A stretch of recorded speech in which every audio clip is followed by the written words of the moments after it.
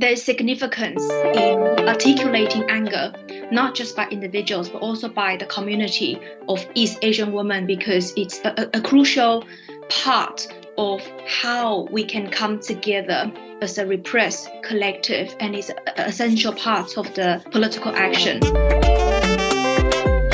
When people try to explain their own feelings, they will be dragged into the never-ending conversation of the intentions of the perpetrators, rather than how we acknowledge the victim's feeling, how we can educate people, and how we can let it go and move forward. To recognize that as racial minorities, we're all in this together. So when we stand in solidarity with one another, can we achieve social justice?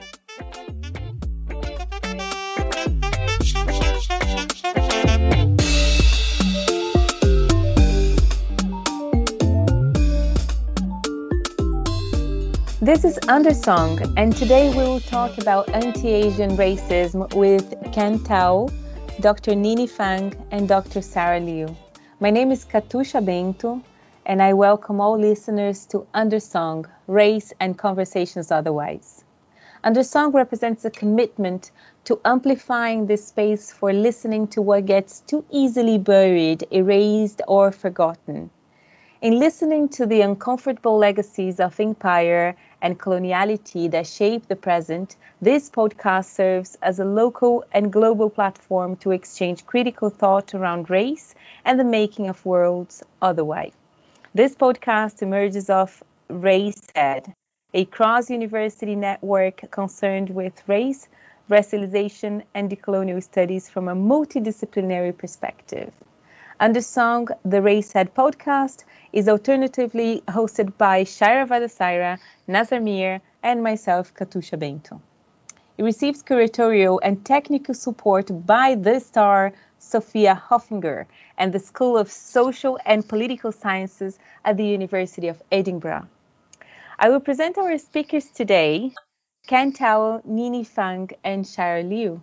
Ken Tao is a PhD researcher in sociology at the University of Edinburgh.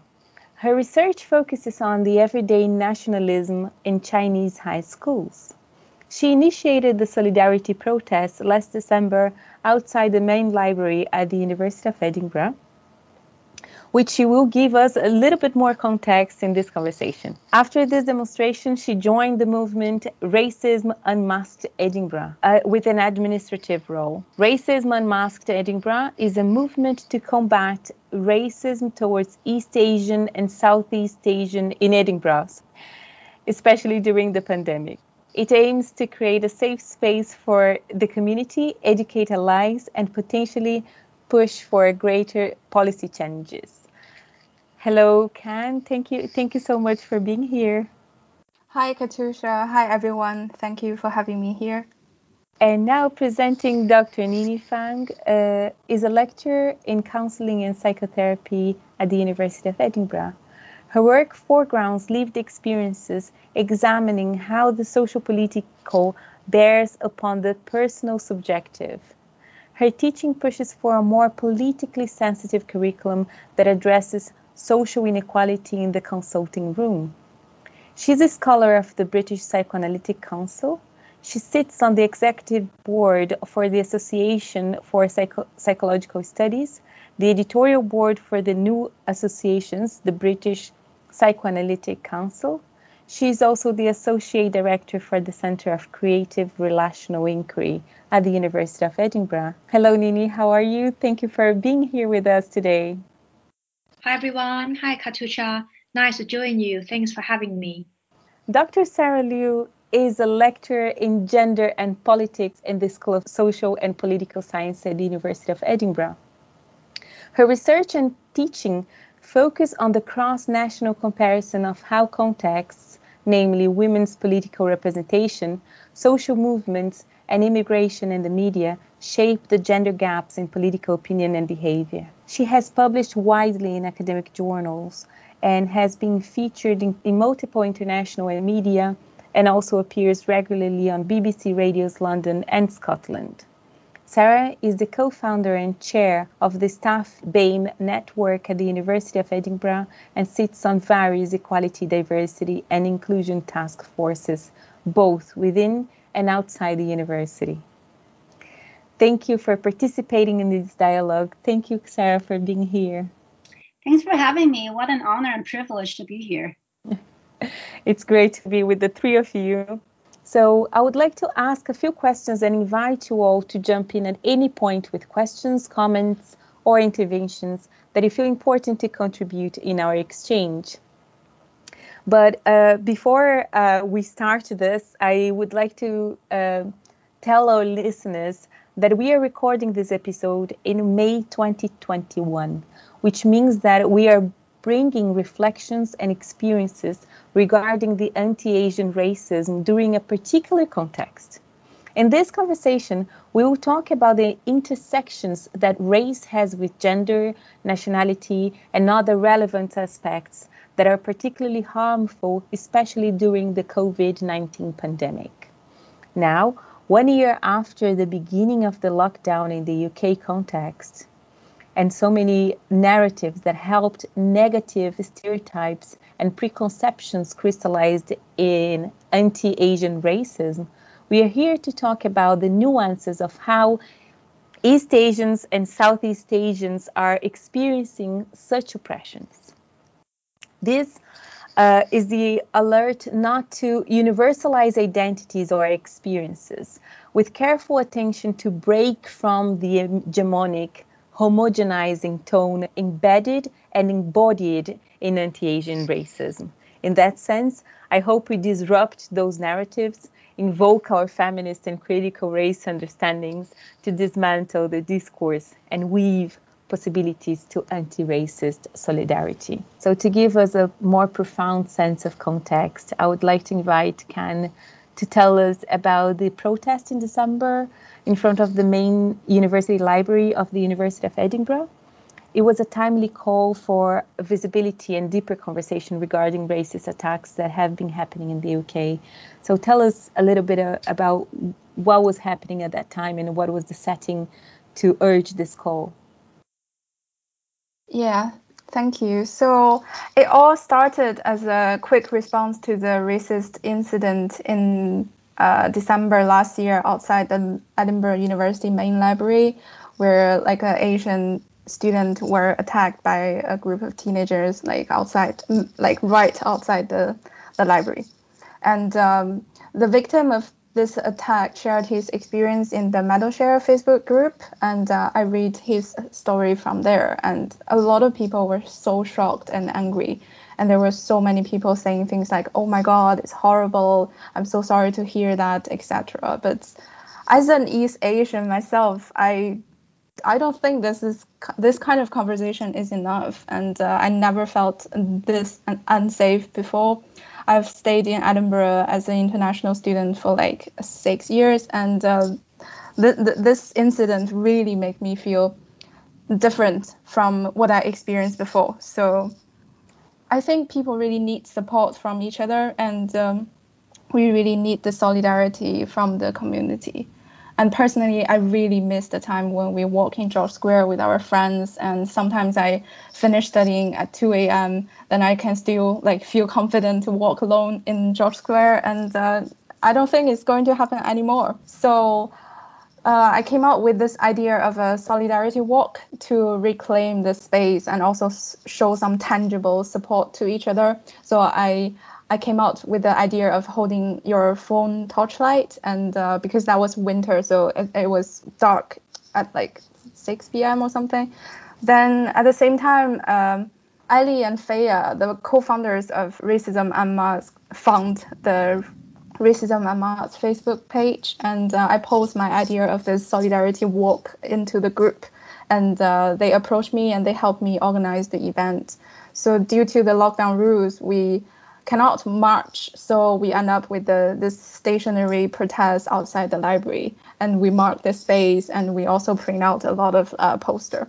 The university buildings are really nice. We contact the people. They say we can leave our like poster there for a few days, and It was a surprise to us because we organized the whole event in like about 3 days, and at the end, almost 200 people showed up.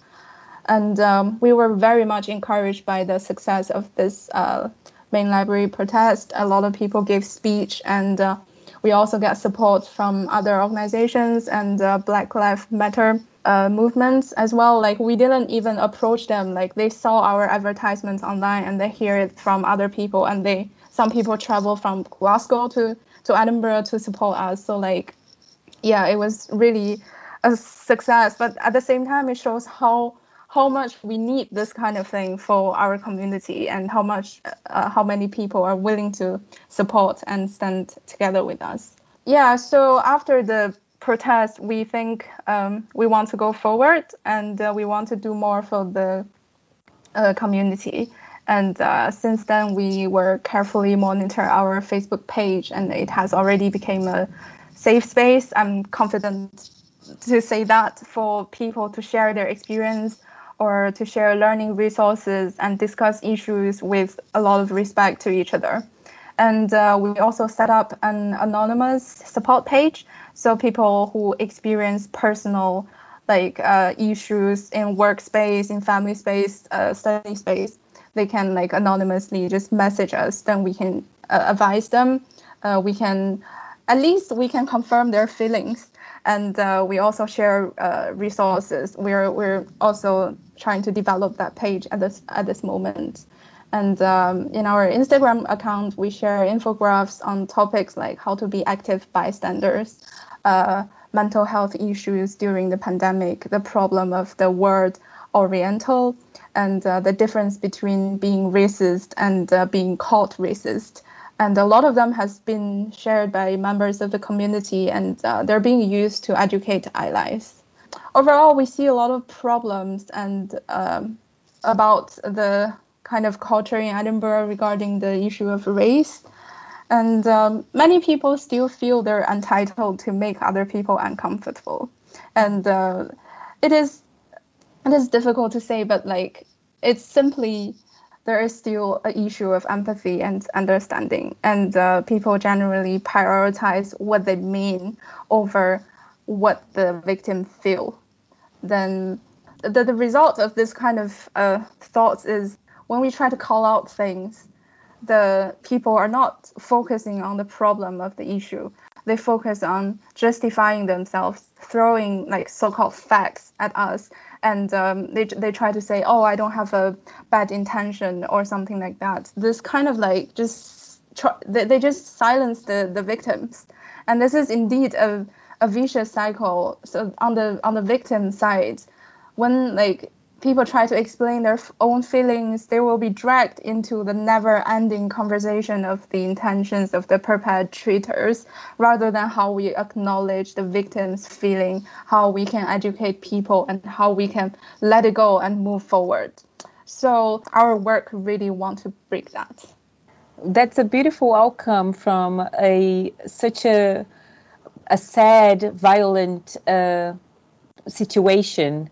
It was violent. It was a physical violence against that student in particular, but it was something that was going on for a long time. So I am very happy to know how this became something so fruitful to build community, a sense of community, and spaces where you can negotiate language, right? But also drawing from different communities this solidarity to discuss anti-racist practices, because the nuances of, anti-Black racism or anti-Asian racism need to be seen from their own experiences. And it's so amazing that you are doing that, validating the experiences of the other. It is very important to have that. As a Black woman, I say this because sometimes when we suffer some kind of sexual assault or racist comments, people, are you sure it wasn't just a joke? And they invalidate your experience and what you felt. And having these spaces like you were talking about, Can, to share this experience, and just having someone to validate that and say, I'm sorry that happened to you.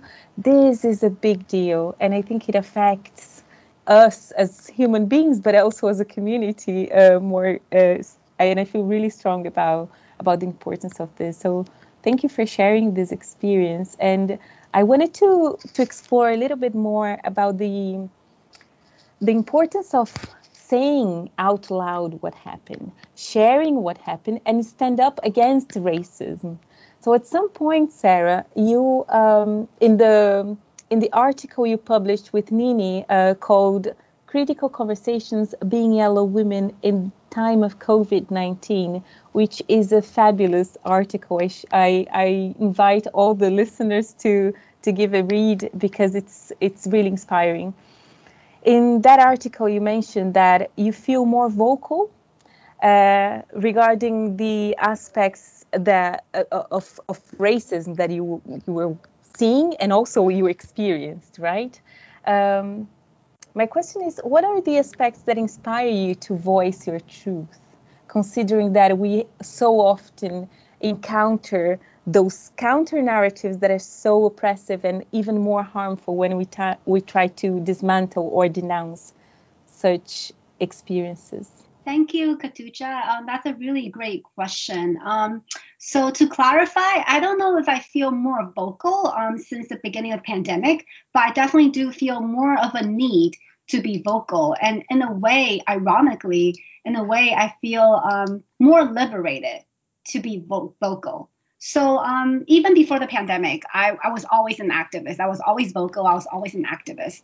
But before the pandemic, I was perhaps a little more cautious about openly criticizing those in power.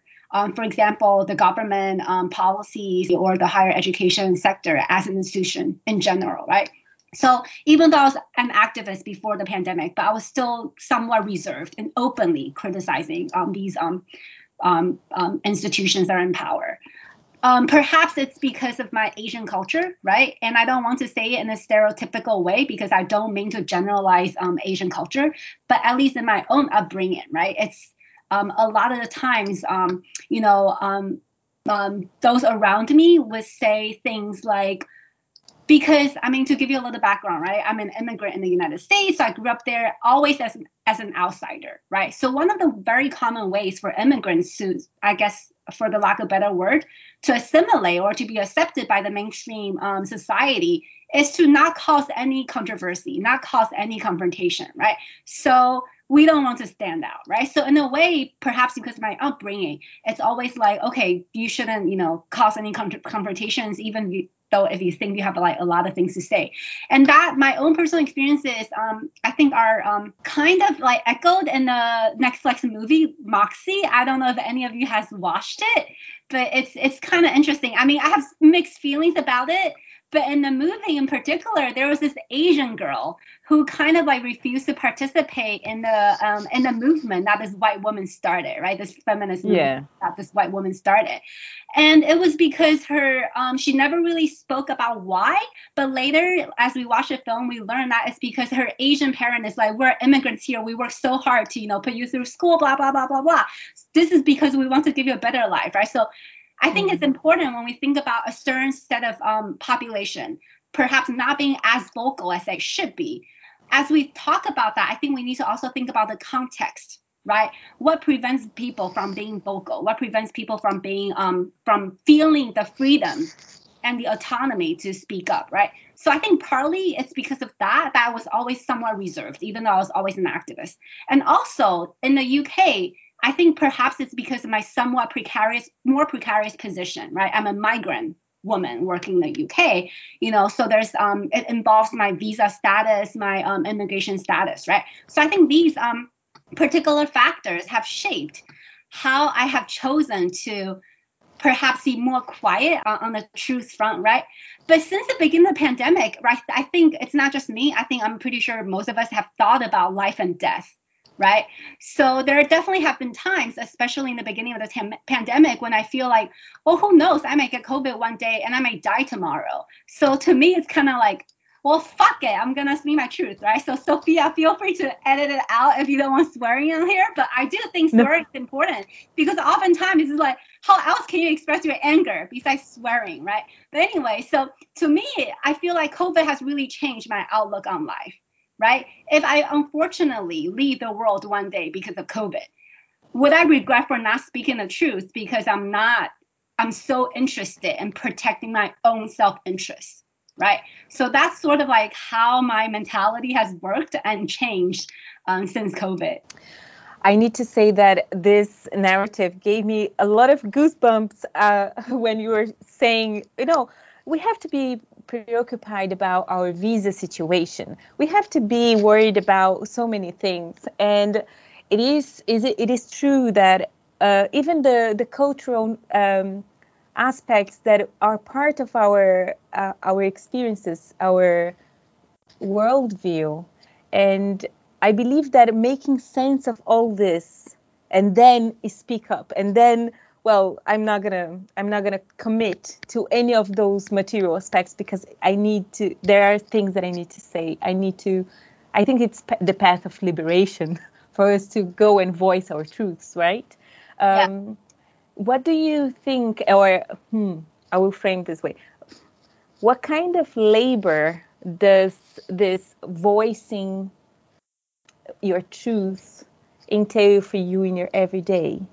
And I say this in terms of, for me, the emotional labor sometimes is hand in hand with my spiritual practices and spiritual labor. So I have many aspects that I try to be aware of when I'm doing this labor intentionally to voice my truth, because I want to protect myself, not necessarily because of the visa, but because of my well-being.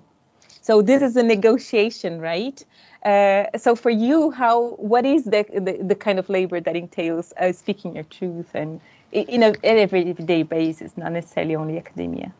I think you're absolutely right in saying that a lot of not just physical labor, right, but also emotional labor and mental labor that goes into it, right? So I think in a way, like even though I've talked about how, the pandemic has changed my life, I feel, more free to speak the truth, but I'm still in somewhat even though I'm in a precarious position for various reasons, right, for various identities I have, but at the same time, I'm also in a more secure position than a lot of other people are, right? So for example, I hold a permanent position within the university. I have passed my probation. I don't have any family or kids, so I don't necessarily have to worry about income, right? So I think it's paying attention to those various positions that we are in that allow me to think about, okay, what can I do, right? What sort of anti-racist efforts I could put in?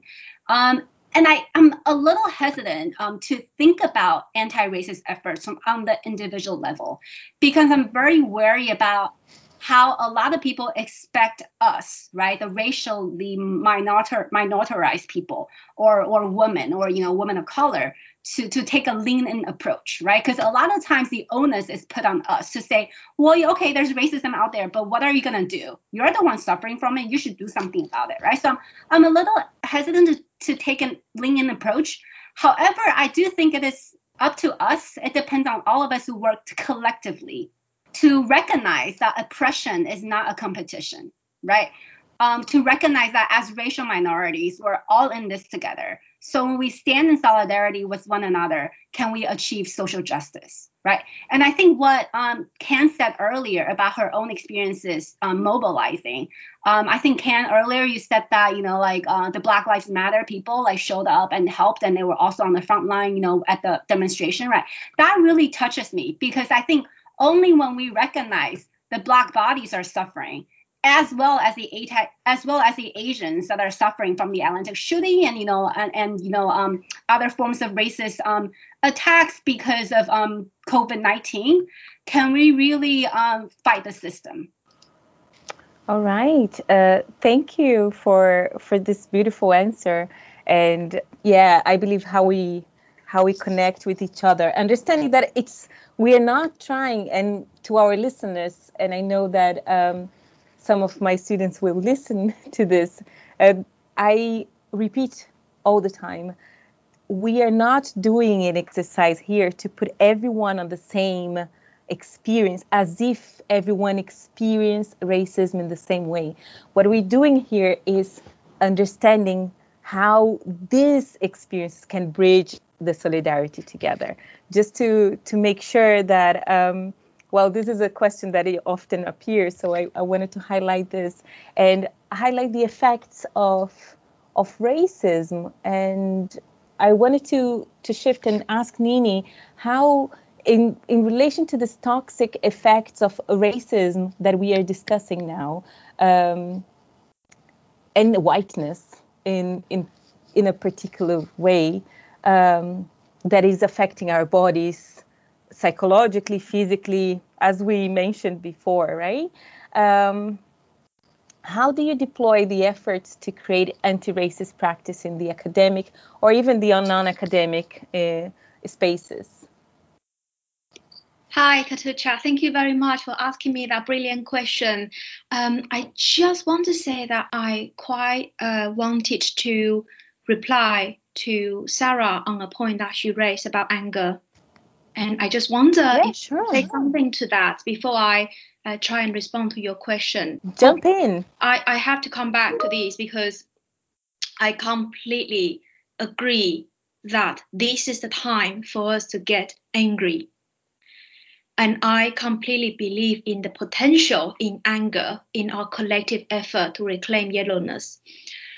For me, there is significance in articulating anger, not just by individuals, but also by the community of East Asian women, because it's a crucial part of how we can come together as a repressed collective, and it's an essential part of the political action.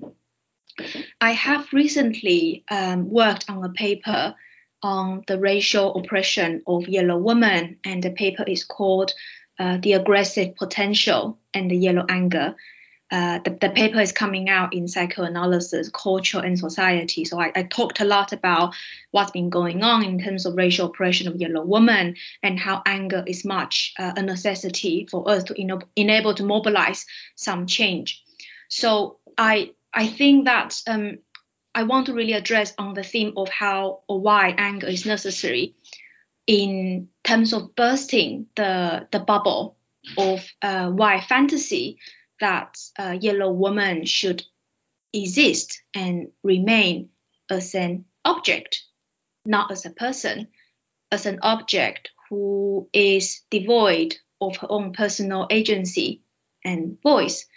I will talk a bit about historicity of the racialization of East Asian women, but I want to really talk about how anger is a particularly powerful affect in bursting that wide bubble that we should be treated as an object, and we should be complacent or content with that.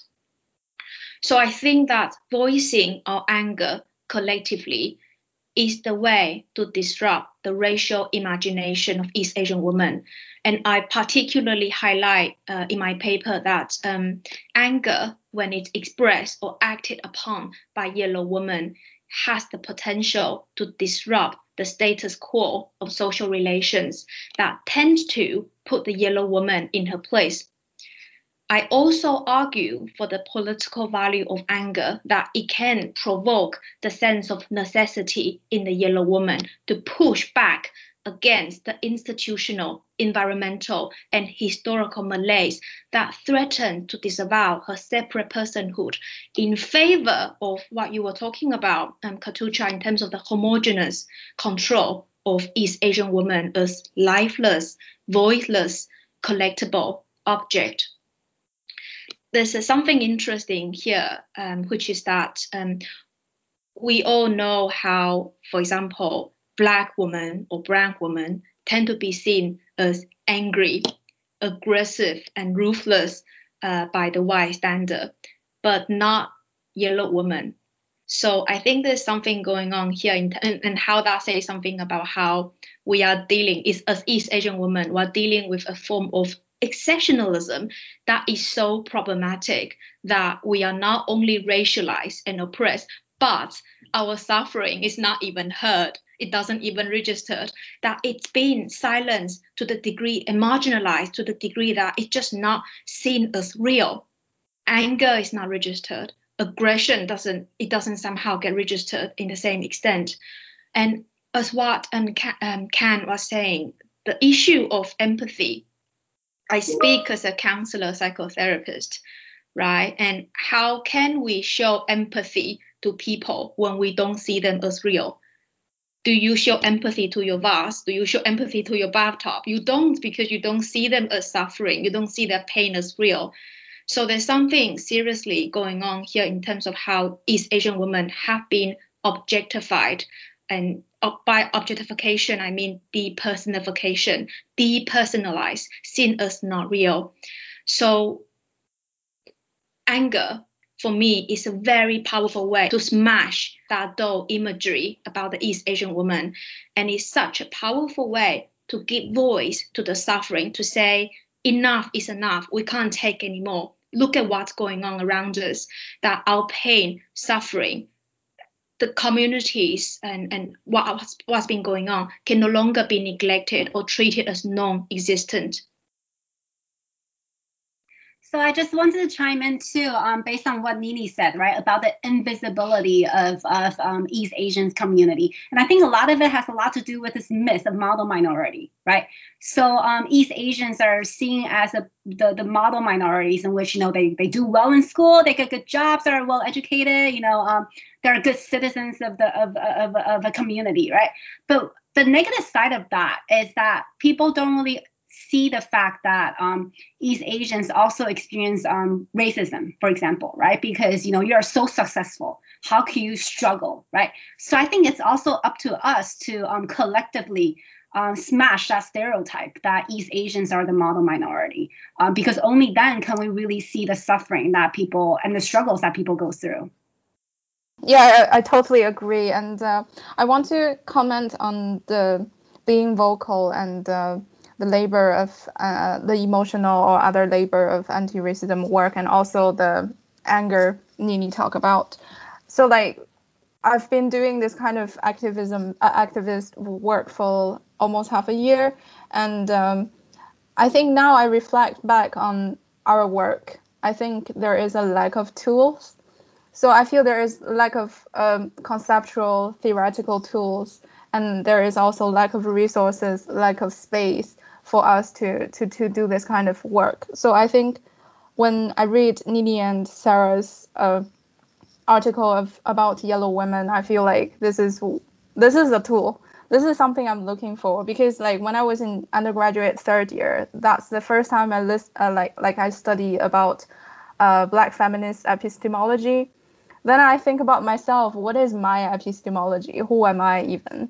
When I learn things in the UK, after I realized there is a lot of Orientalism, colonialism inside, I feel this is not my thing. And I'm also not the traditional East Asian or Chinese Confucianism. I don't 100% fit that as well. So when I see the term yellow women, I feel oh, this might be something I'm looking for. This can be something we can explore on, what kind of epistemology, what kind of thoughts, how the way we raised our family, our personal experience, our identity influence how we see the world, how we think something is important, and how we decide on our even research interests. So I feel I feel that is very necessary, and I think we also need to explore on more tools. And being angry is also a tool for us to practically being angry can push you to do things in real life. It's not only think about it and dismiss it, or just complain about it online or something. Being angry, real anger, can make you to step out of your bedroom and do things, and to do things with people.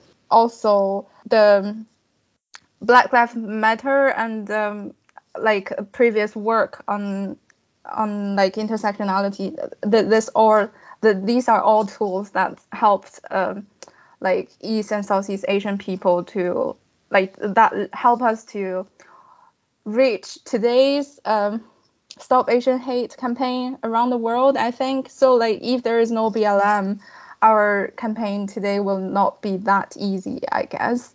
And so we also take those tools from other people, and we stand together with them. And I feel like it's really important to recognize that.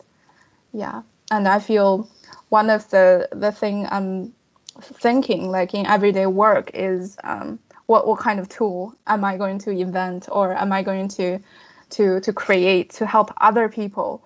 Like our infographics on the Instagram are used by people to like throw into the face of like racist people. So like they can just like read this, so I don't have to explain things to you, so I can save my emotional labor. And I think that's the tool as well. So yeah, I just want to comment on this. Yeah, you said it. It's beautiful and powerful as well. I think the three of you touched something so relevant, which is what is our positionality in relation to this, not only the topic that historically we've been talking about, and I believe it's embedded in colonial legacy, in patriarchy and so on, and whiteness, but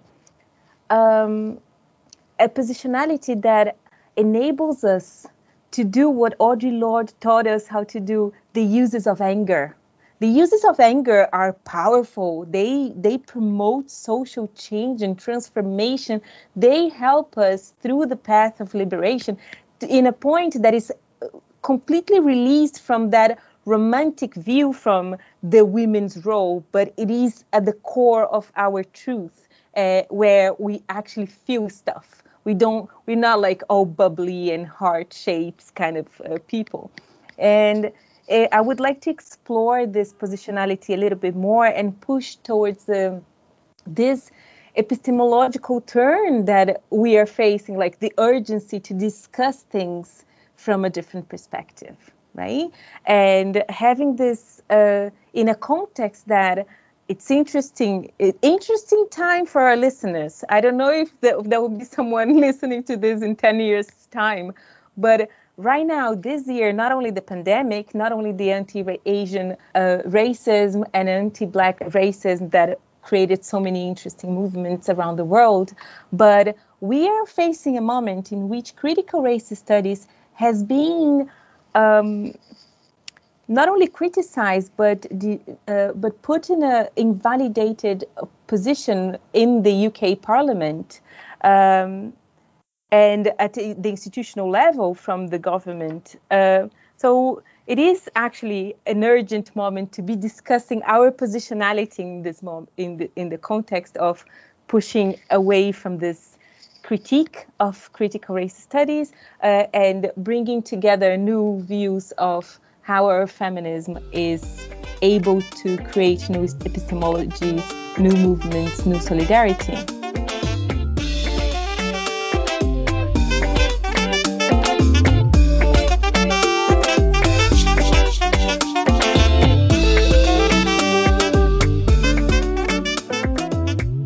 So now, Nini, in relation to the toxic effects of whiteness in our bodies, I mean psychologically, physically, or even spiritually to some people, how do you deploy efforts to create anti-racist practice in the academic and also in the non-academic spaces? Thank you, Katyusha. And I do think it's a brilliant question around the toxic effect of whiteness. And this question is particularly close to heart as someone who's from a therapeutic background, who's quite interested in how the political, social, cultural problematics seep into the subjective, the personal, and how we relate. So I really want to respond to this question. But to talk about the toxic effect of whiteness, I want to first introduce the audience to the specific racialization of yellow woman, which is essentially around the issues of objectification and sexualization, essentially how she's reduced to a human thing, a something rather than someone that can and should be used to generate good feelings. And the truth is, a lot of people see East Asian women as docile, as doll-like, object-like, but they don't necessarily know where that even came from. So I want to first say that this is really where race becomes highly intersected with sex, and how that generates a very powerful dynamite of intersectional oppression of yellow women who historically have already occupied the subordinate oppressed position in the eastern states, which are mainly androcentric, so male dominated. I want to highlight a particular historical incident here, which is the doll exchange program, which took place in 1927. Essentially, this is a diplomatic mission which occurred before World War II, when military tension was intensifying between the West and the East, East being the rise of Japan. In conspiring with the Western states in making military advancement in China, Japan sent no less than 13,000 Japanese Ichimatsu dolls to the United States as a gesture to make peace and build alliance with the West. The kimono-wearing, childlike, expressionless, cute Ichimatsu doll has since then been conflated with the imagery of yellow woman as submissive, silent, and concealed. This event is significant in the sense that, as we see here, how the conception of East or Eastern femininity became associated with the peace offering as a token of exchange to appease male conflicts and aggressions. In the aftermath of the doll exchange program, the yellow womanhood became reconstructed through the racial grammar of commodity aesthetics, which has become the dominant cultural symbol of the East Asian woman, in the sense that her true selves are best hidden, best covered up, lost, whose beauty lies in her being fragile or being demure.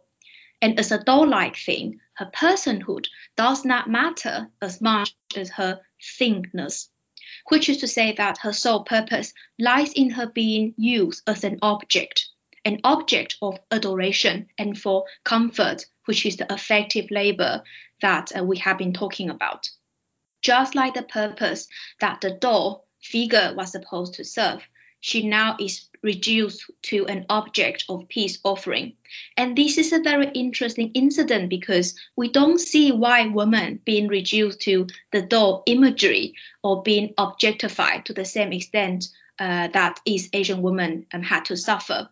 So here, the effect of racialization are highly asymmetrical, that you just don't see East Asian men relate to white women the same way that white men relate to East Asian women. But racism is not just the product of history. It is created to serve a purpose. I agree with what Robin DiAngelo says, that racism doesn't need to be rational. It just needs to work. So the objectification here works to ensure that the yellow woman is not treated as a real person, as a real human being. She might be valued, but this is based on the commodity aesthetics, that the issue here is that she's only valued insofar as she adheres to what she represents by suppressing who she really is, who she can be at the cost of what really matters to her. And Candy talks about the issue of empathy, and I address this particular point early on. So Sarah has mentioned the issue with model minority, and I think that trope is highly problematic, as she already discussed. So I don't want to talk more about it, but rather than focusing on the question you ask about the toxic effect of whiteness, for me, they don't just exist in the cultural symbolic spheres, but they tend to materialize into the lived realities and produce real suffering and real struggles as lived, as felt, and as experienced by the yellow women themselves. To answer your question, Katucha, the toxic effect here is that the racial oppression and the way that we as East Asian women are being related to can be internalized as part of how we then evaluate ourselves, how we see ourselves, how we interpret experiences of our social relations with others. So, for example, in my paper with Sarah, our critical conversations paper, I talked about being silenced at a webinar as a result of white people not being used to hearing a yellow woman speak in a public intellectual forum.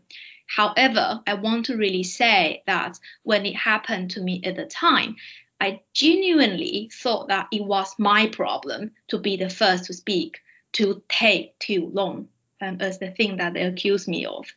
So we could genuinely internalize the racist values that as a yellow woman, we are not supposed to have an opinion. We are not supposed to be the first to speak. We are not supposed to speak with passion. For example, you are supposed to be an object. You're supposed to be sitting there, smiling, silently, nodding, and full of agreements. So, of course, this is, as we know, affective labor. And it's the issue with affective labor is that it's generally assigned to East Asian women if you pay attention to cross-racial interaction, particularly when white men are around. Who gets to speak, who gets to be listened to, who gets to be sitting there and smiling in silence. So the truth is, there are still many times when I face racist prejudices against me in terms of being dismissed, being sidelined, being put down, being put in my place. And I know I will still have that immediate reaction of thinking there must be something wrong with me. There must be something inadequate about me. And this self-blaming is a very common issue with racism against women of color. A book I recently finished by Ruby Hamad. The book is called White Scars, Brown Tears. And so it's a brilliant book. And she talks about the kind of self-blaming by women of color very, very well. So I just really want to bring your attention to this very, very book. And I think it's quite an interesting one. So how do we create anti-racist practice in and outside academia? I think that, as we've been talking about, this should not be an individual effort, but a collective one. How do we resist performing to or colluding to the racial stereotypes that's so problematic? How do we form a repressed collective with other East Asian women? How do we build solidarity with other racialized groups, as Ken and Sarah were talking about, in order to maximize that political synergy, to mobilize political activism? We need to make our suffering known. We need to shout out. We need to, as what Sarah said, we need to be vocal about it. We need to take action. And we are, as a matter of fact, being targeted, being attacked, and being murdered. We cannot do this on our own, and it requires more than individual effort. Thank you for this beautiful presentation and putting together the historical aspects of this, at the same time that you shared your experience. And I think speaking with passion and speaking from the heart is actually something quite powerful. Thank you for sharing. And I believe that the building community, as you mentioned, we cannot do everything by ourselves. This change that we want needs to be collective. I would like to invite you all to speak a little bit, like Ken already presented the project that the movement that she's engaged in, Racism Unmasked Edinburgh. Is there any project, whether it is in academia or outside academia, you are involved in a more focused way in regards to anti-racism?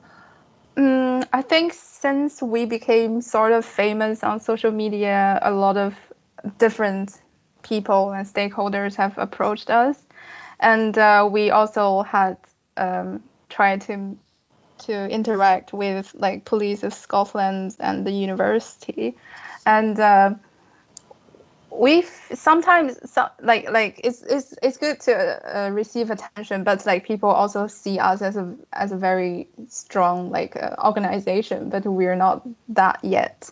And from the experience of interacting with institutions, I feel sometimes quite powerless because they, as institutions, they want evidence and facts and statistics from us. We're just a group of angry and not insecure. I don't want to say that, but like we're just doing voluntary work because of our personal experience and our care for each other. And when we brave enough and form a little group, and when we try to approach the institutions, they give us their hand to ask for things from us. And we have no resource. We do all of this work for free. And there is a lot of emotional labor and time behind it. And we don't have the resource to do research across Scotland or something like that. We can't present them the evidence they want so they can make immediate policy change. And another thing is they always sound very nice. They're willing to talk about it. They're willing to address the issue. But sometimes it feels tiring because we keep asking ourselves, how much does it take to make them to change? Like, how much awareness, what kind of thing do we really need to do or show them so they can just, okay, we're going to deal with it. We're going to hire East Asian, Southeast Asian counselors to help our students, or we're really going to address that the students is not only living in the campus, they're also living outside the campus. So we also need to care about their experience outside George Square, right? And but at the same time, there is a lot of other effort. So all of these kind of grassroots students, teachers, immigrants, we have a lot of organizations, and I think we already start to make a change to things, and we already want to speak out what we want to say and raise awareness, and we also attract celebrities. Like recently, I think a few Asian celebrities, they set up a fund or something. I didn't follow that because I was on the plane, but I heard from it from other members of the group, and they're able to raise money, attract attention, and also help us and help to repay the community as well. So although it's not a simple work to do, but I still have faith, and I'm still have the braveness inside me to do more work and to share my experience. So Ken, I totally understand your frustration, and I think it's perfectly normal to feel that way, right? Because the institution doesn't exist to protect us, really, right? Ideally, we want to think of it right, that way, right? When I say institution, I don't just mean the university. I mean the higher education as a whole. I mean, the regime as a whole, right? So it doesn't exist to protect us. So what you're feeling is perfectly normal. And I just wanted to say, and this is an advice. This is a piece of advice that was given to me, and I've always found it very helpful. So I'm hoping that the audience here, the listeners of Undersong, will also find it helpful, especially people who are minoritized, right? The advice that was given to me was that if we ever feel like we're struggling within the institution, whether it's a university or whatever, we need to remember that the institutions are not designed for us. They're never designed for us, right? They were there for white people, right? For people who may be socioeconomically advanced, right? For people who come from a certain background, right? For native citizens, right? So the institution was never there it was never designed for us. So if we struggle, it's perfectly normal and okay that we struggle, because we're supposed to if we're not supposed to fit into this white structure, right? So I can totally feel your frustration. And I will also want to say that you shouldn't feel like your efforts are not seen, right? even if you feel like, the institution isn't really responding to you. Again, it's not necessarily their job to respond, right?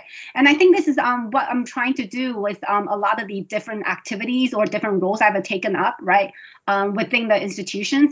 And when I say within the institution, I mean University of Edinburgh, as well as, higher education as a whole, right?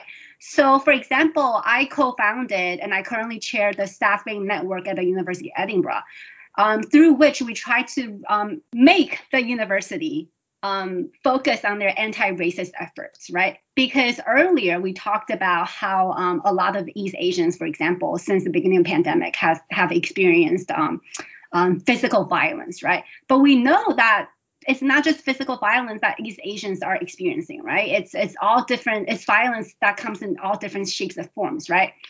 So it really shouldn't be up to your effort and your friends and your colleagues' efforts, right, to make this university a better place, right? It really should be an effort on institution. I shouldn't focus on just university because, I'm also speaking about, society as an institution, the regime as an institution, right? It shouldn't be based on the minoritized East Asians' efforts to tackle racism, right? So institutions first really need to know, and this is through my work at this, through Staff Bank Network and also other activities and outside my university role as well, right? Is to recognize that racism exists. That's only a first step, right? We need to recognize that racism exists at the institutional level. So by recognizing that, then we can change the structure, right? So just think about how many institutions, right? Again, including universities, including politicians, including all these civic organizations, how many of them have published an open letter that supported Black Lives Matter a year ago, right? With a hashtag, right? They're all very trendy, right? But are they just doing Facebook activism, or do they really care about Black lives, right? So if we're talking about the university as a unit of analysis, right? The questions that we need to ask is, have there been active recruitment of BAME staff and students, right? So the questions that we need to constantly ask is, who sits on these hiring committees, right?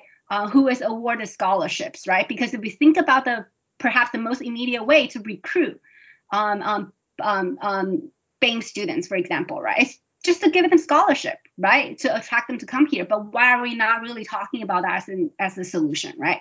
So, and then again, another thing could be workload and financial compensation, right? Ken said a lot of the work that you did was involuntary, right? And this is very similar for academic staff, right? Women of color or people of color academic staff. We provide a lot of mentoring, which is often invisible and unrecognized, right? But what are the institutions doing? And again, it's not just about us being a university, right? It's about us being members of society, right? If you work at a company, if you work for a political party, right? I mean, all these institutions will want you to mentor other people, but what are they giving you in terms of financial compensation, right? How are they recognizing your workload, right? Because this is what essentially be extra work that you pick up, right? So it doesn't matter where you go after you graduate, right? Perhaps for our listeners, if you're students here, you graduate from the university, right? In your future workplace, if you're a minoritized body, you will be asked to do these kind of things, right? So what are the employers doing, right, to recognize that sort of efforts, right? And what exactly, are institutions doing to decolonize themselves, right? And also, I think perhaps more pertinent to, the recent event, which is COVID-19, which is that, a lot of firms, a lot of employers and universities have, frozen promotion and pay increase, for example, right?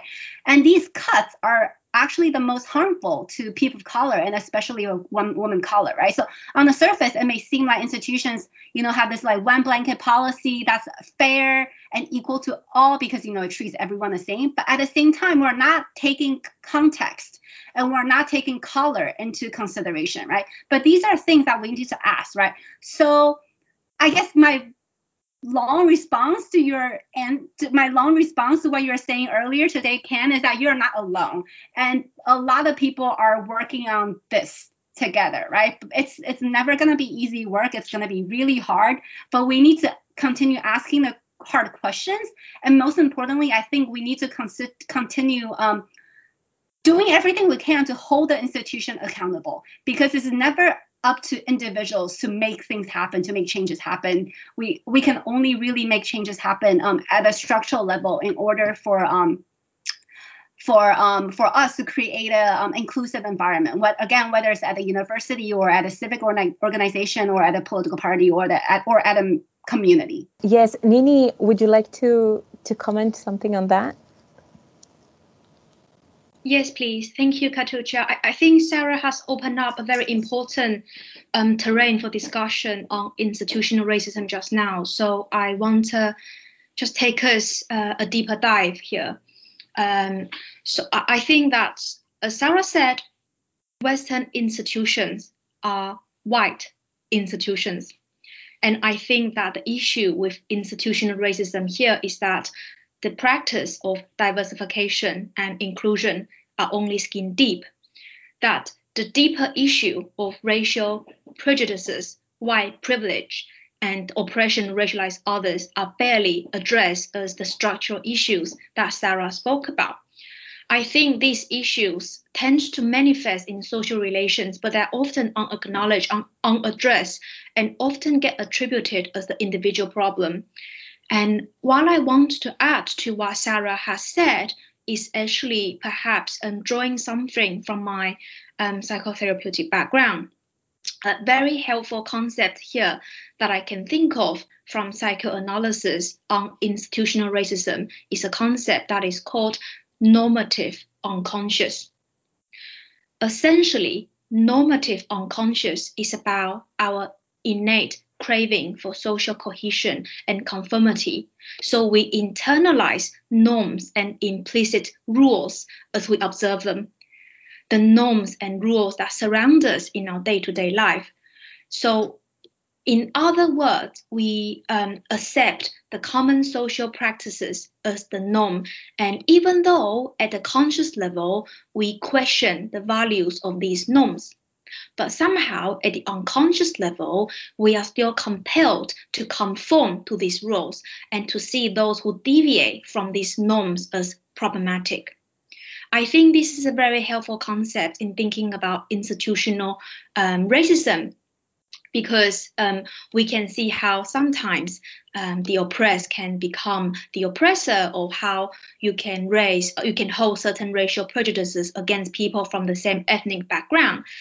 These are all helpful examples. And I also think the concept is particularly helpful at the institutional level when there's so much woke anti-racism going on.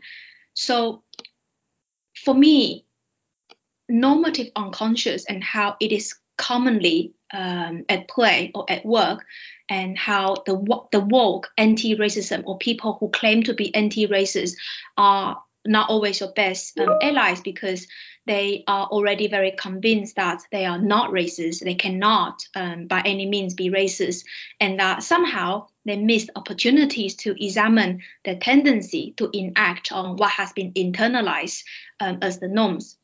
So, for example, when you see a yellow woman being dismissed, being condescended to, her point not being taken on board, you also internalize these ways of addressing her, these ways of relating to her as part of the norm, because this is what you observe before your eyes. And when this happens, you are also compelled to do the same in relation to the yellow woman. And what's even more problematic is that because of the unconscious and the normative unconscious at work, you might even try to justify your behavior by thinking that the issue is purely caused by the person, for example, for not being assertive enough, for not doing enough, for not trying hard enough to win your respect. But deep down at the unconscious level, these difficulties can be the consequence of normative unconscious. It could be down to the institutional culture that's often unexamined. So, we see how the issues are always seen as caused by the minority group. One project I'm part of is the anti-racist curriculum project as part of the Higher Education Scotland. And my work as part of the project, my work on reforming curriculum has led me to see that curriculum design should not be seen as an individual endeavor. So just because you're a woman of color, your work should be all about racism and should be all about anti-racist curriculum. And I think that has been an issue. Much of this has been seen as the responsibility of individual staff, because this is what your research is about. This is what you care about. Being on that project has led me to see that curriculum reform calls forth cultural reform of an institution. It calls forth an important mission for us to now look at what's really going on in terms of culture of an institution.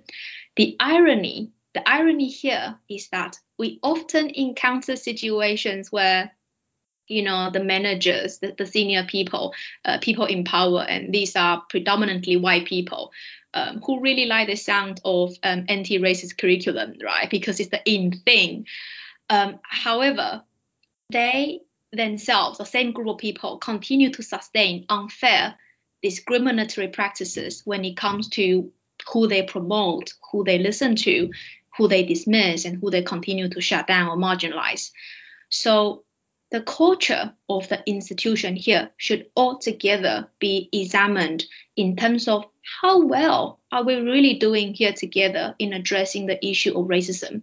So my point is the whole matter of reforming curriculum thing at one level has somehow become the red herring for the managerial people, the white people in power, to distract attention from the real issues. So they don't actually need to think about their own issues, their own prejudices, their own normative unconscious, but they can just attribute issues to purely pedagogical that need to be addressed through curriculum reform. Oh, it's just a buzzword. That's so true. That is so invalidating the work that we're trying to say, that we're trying to do, and yeah, it's just a buzzword. But also we are tokens of that buzzword, right? And it's very convenient. Anyway, I wanted to go back to our conversations regarding as we address our truth, as we find that urgency to speak, we need to attend to self-care. So Sarah, would you like to say something about that? Sure. I just want to say a little bit about anger, which both Nini and Ken stressed earlier. So we know the importance of anger, right? Because it's what sustains us in this movement, in this activism. At the same time, anger can also be exhausting, right? On the one hand, it can sustain us, but on the other hand, it can also be the reason why we want to leave, right? So I just want us to be all mindful of that. I think what has helped me personally is that I feel like I've found my group of people, right? You are all here. I feel like I've found my community here in Edinburgh. So I think, finding people who sort of like share my ideologies and who share, the sort of the sense of collective activism that I'm also after, to me, that's really important. So I really appreciate that. So I just want us to remind all of us that, it's while we feel angry, it's good. But at the same time, we also need to be mindful of how it could be mentally exhausting as well. And we should also always look after ourselves first before anyone else. I also want to add on something about the burnout in activist work, because some of us might be like very vocal on social media, and some other people might see us as like a somehow like very powerful individual, but this can break the boundary between like the personal life and the anti-racism work. So like a lot of people, like some members of our group have like a lot of followers, and they share a lot of things about anti-East Asian racism. And then there's a group of people, whenever they see something anti-East Asian, they repost that thing and they direct message those people. And this can be very, very emotional, like sad and tired for them. And we also talk about personal boundaries in our platform, and we hope people can be mindful about trigger warning or something. Like, we are doing this kind of work, but we're not like 1,000% taking in every single thing. And sometimes this kind of secondhand like racism can also hurt people's feeling and traumatize people. I feel like in our group, the internalized racism is being reduced, but there is a lot of internalized fear. Like, because we know so many things about in Edinburgh, in so many different perspectives of life, it's more and more difficult for us to step out and like in our normal life. Like, we're brave to do to represent our people. We're brave to do work, but it's like when we as an individual, we feel vulnerable sometimes. And one thing I really like Racism Unmasked as an individual is there are white allies in the group, because normally people will feel like, oh, why you have white people in a like anti-racism group? Like, they're not in the leadership position. We're all very good friends. Their responsibility is to deal with online trolls. Like, they understand how we think. They understand our situation. And at the same time, we don't know if this is a troll or if this is somebody that we can talk them through it. So like, it's very bad for like a people of color to do this kind of thing. But we have allies in our group, and it is their job to do all the communications, to do all the judgment, because this will bring less emotional trauma to them. So I think this is really good. And another thing we're really sustaining our group is we recognize each other's vulnerability, and we give each other permission to take time off. Like, if we don't want to see social media, for example, for a few days, then we recognize it. And I think self-care and also care about other people in your community, like, we're strong together. We're doing a lot of like great work, but we're also at the same time vulnerable individuals. Thank you so much for your contributions. I think we could, have a coffee and cake and continue this conversation more and more. Before I wrap up, I would like to ask you if you have any final thoughts. Nini, would you like to say a few words? I would like to contribute to the topic on self-care as well. I think that part of the self-care or looking after ourselves is about being aware of the psychological cost of racism. You probably are expecting me to say that as someone who's in the field as a psychotherapist. And, just now I talked about blaming myself when I'm made to feel like it's my own fault. And feeling like I haven't worked hard enough when I have to work double as hard to get half as recognized as white people. So a part of the self-care is really about practicing acceptance of one's feelings and experiences. For example, recently I have become increasingly fed up with this whole tokenism thing, that a lot of the time I'm asked if I want to be part of something because a certain group suddenly became interested in diversity. And when this happens, I normally ask them to name a few of my works that they really like, that make an impression to them. What is about me, and not just my skin color, that really appeals to them, that's valuable to them. And when I see them struggle, when I see them struggling to name something about me, uniquely about me or my work, I normally see that as an indicator that they are not interested in me, but in my skin color or what I represent, which is a woman of color, that they need me to feel good about themselves. So part of my self-care is to find my voice, to deploy the energy of anger, to say no and be clear about why. And that's how I look after myself these days. Establishing boundaries, I think it's very, very strategical as women, because we're expected to say yes to everything, to be helpful, to contribute, to collaborate, to be accessible. And these boundaries would require to say no in ways that is quite empowering. So, thank you for this, and also all of you, all the experiences that you shared are also the contributions for one, the strategies for us to protect ourselves when we are doing this anti-racist work. And two, I think he would already respond and be enough when I mentioned something about creating this positionality as an epistemological field to promote new knowledge, or new knowledge production, because as we are talking about this, we are producing together and weaving together solidarity, knowledge, and so many other strategies of solidarity and anti-racism. So thank you so much for bringing all your energy in this conversation. I would like to wrap up mentioning something regarding how we dismantle racism. But as dismantle, I mean taking the mantle, revealing racism, but also dismantle in terms of destroying racism and building something new for our future.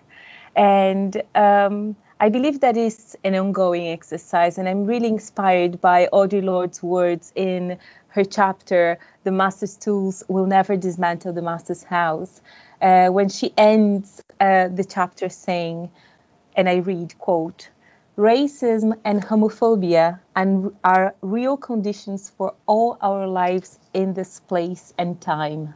I urge each one of us here to reach down into that deep place of knowledge inside herself and touch that terror, that loathing of any difference that lives there, using the anger as well. See whose face it wears. Then the personal as the political can begin to illuminate all our choices." And I believe that it is a beautiful thing to share, actually to speak to what you already shared with us today, and think about how we are illuminating also other people who are listening and each other in this virtual room in which we are, that is quite honoring and humbling to be hosting the three of you today. So thank you for illuminating us with your experiences, your knowledges, your radical anti-racist positionalities. Thank you. Thank you. Thank you. Thanks very much. Thank you for having us.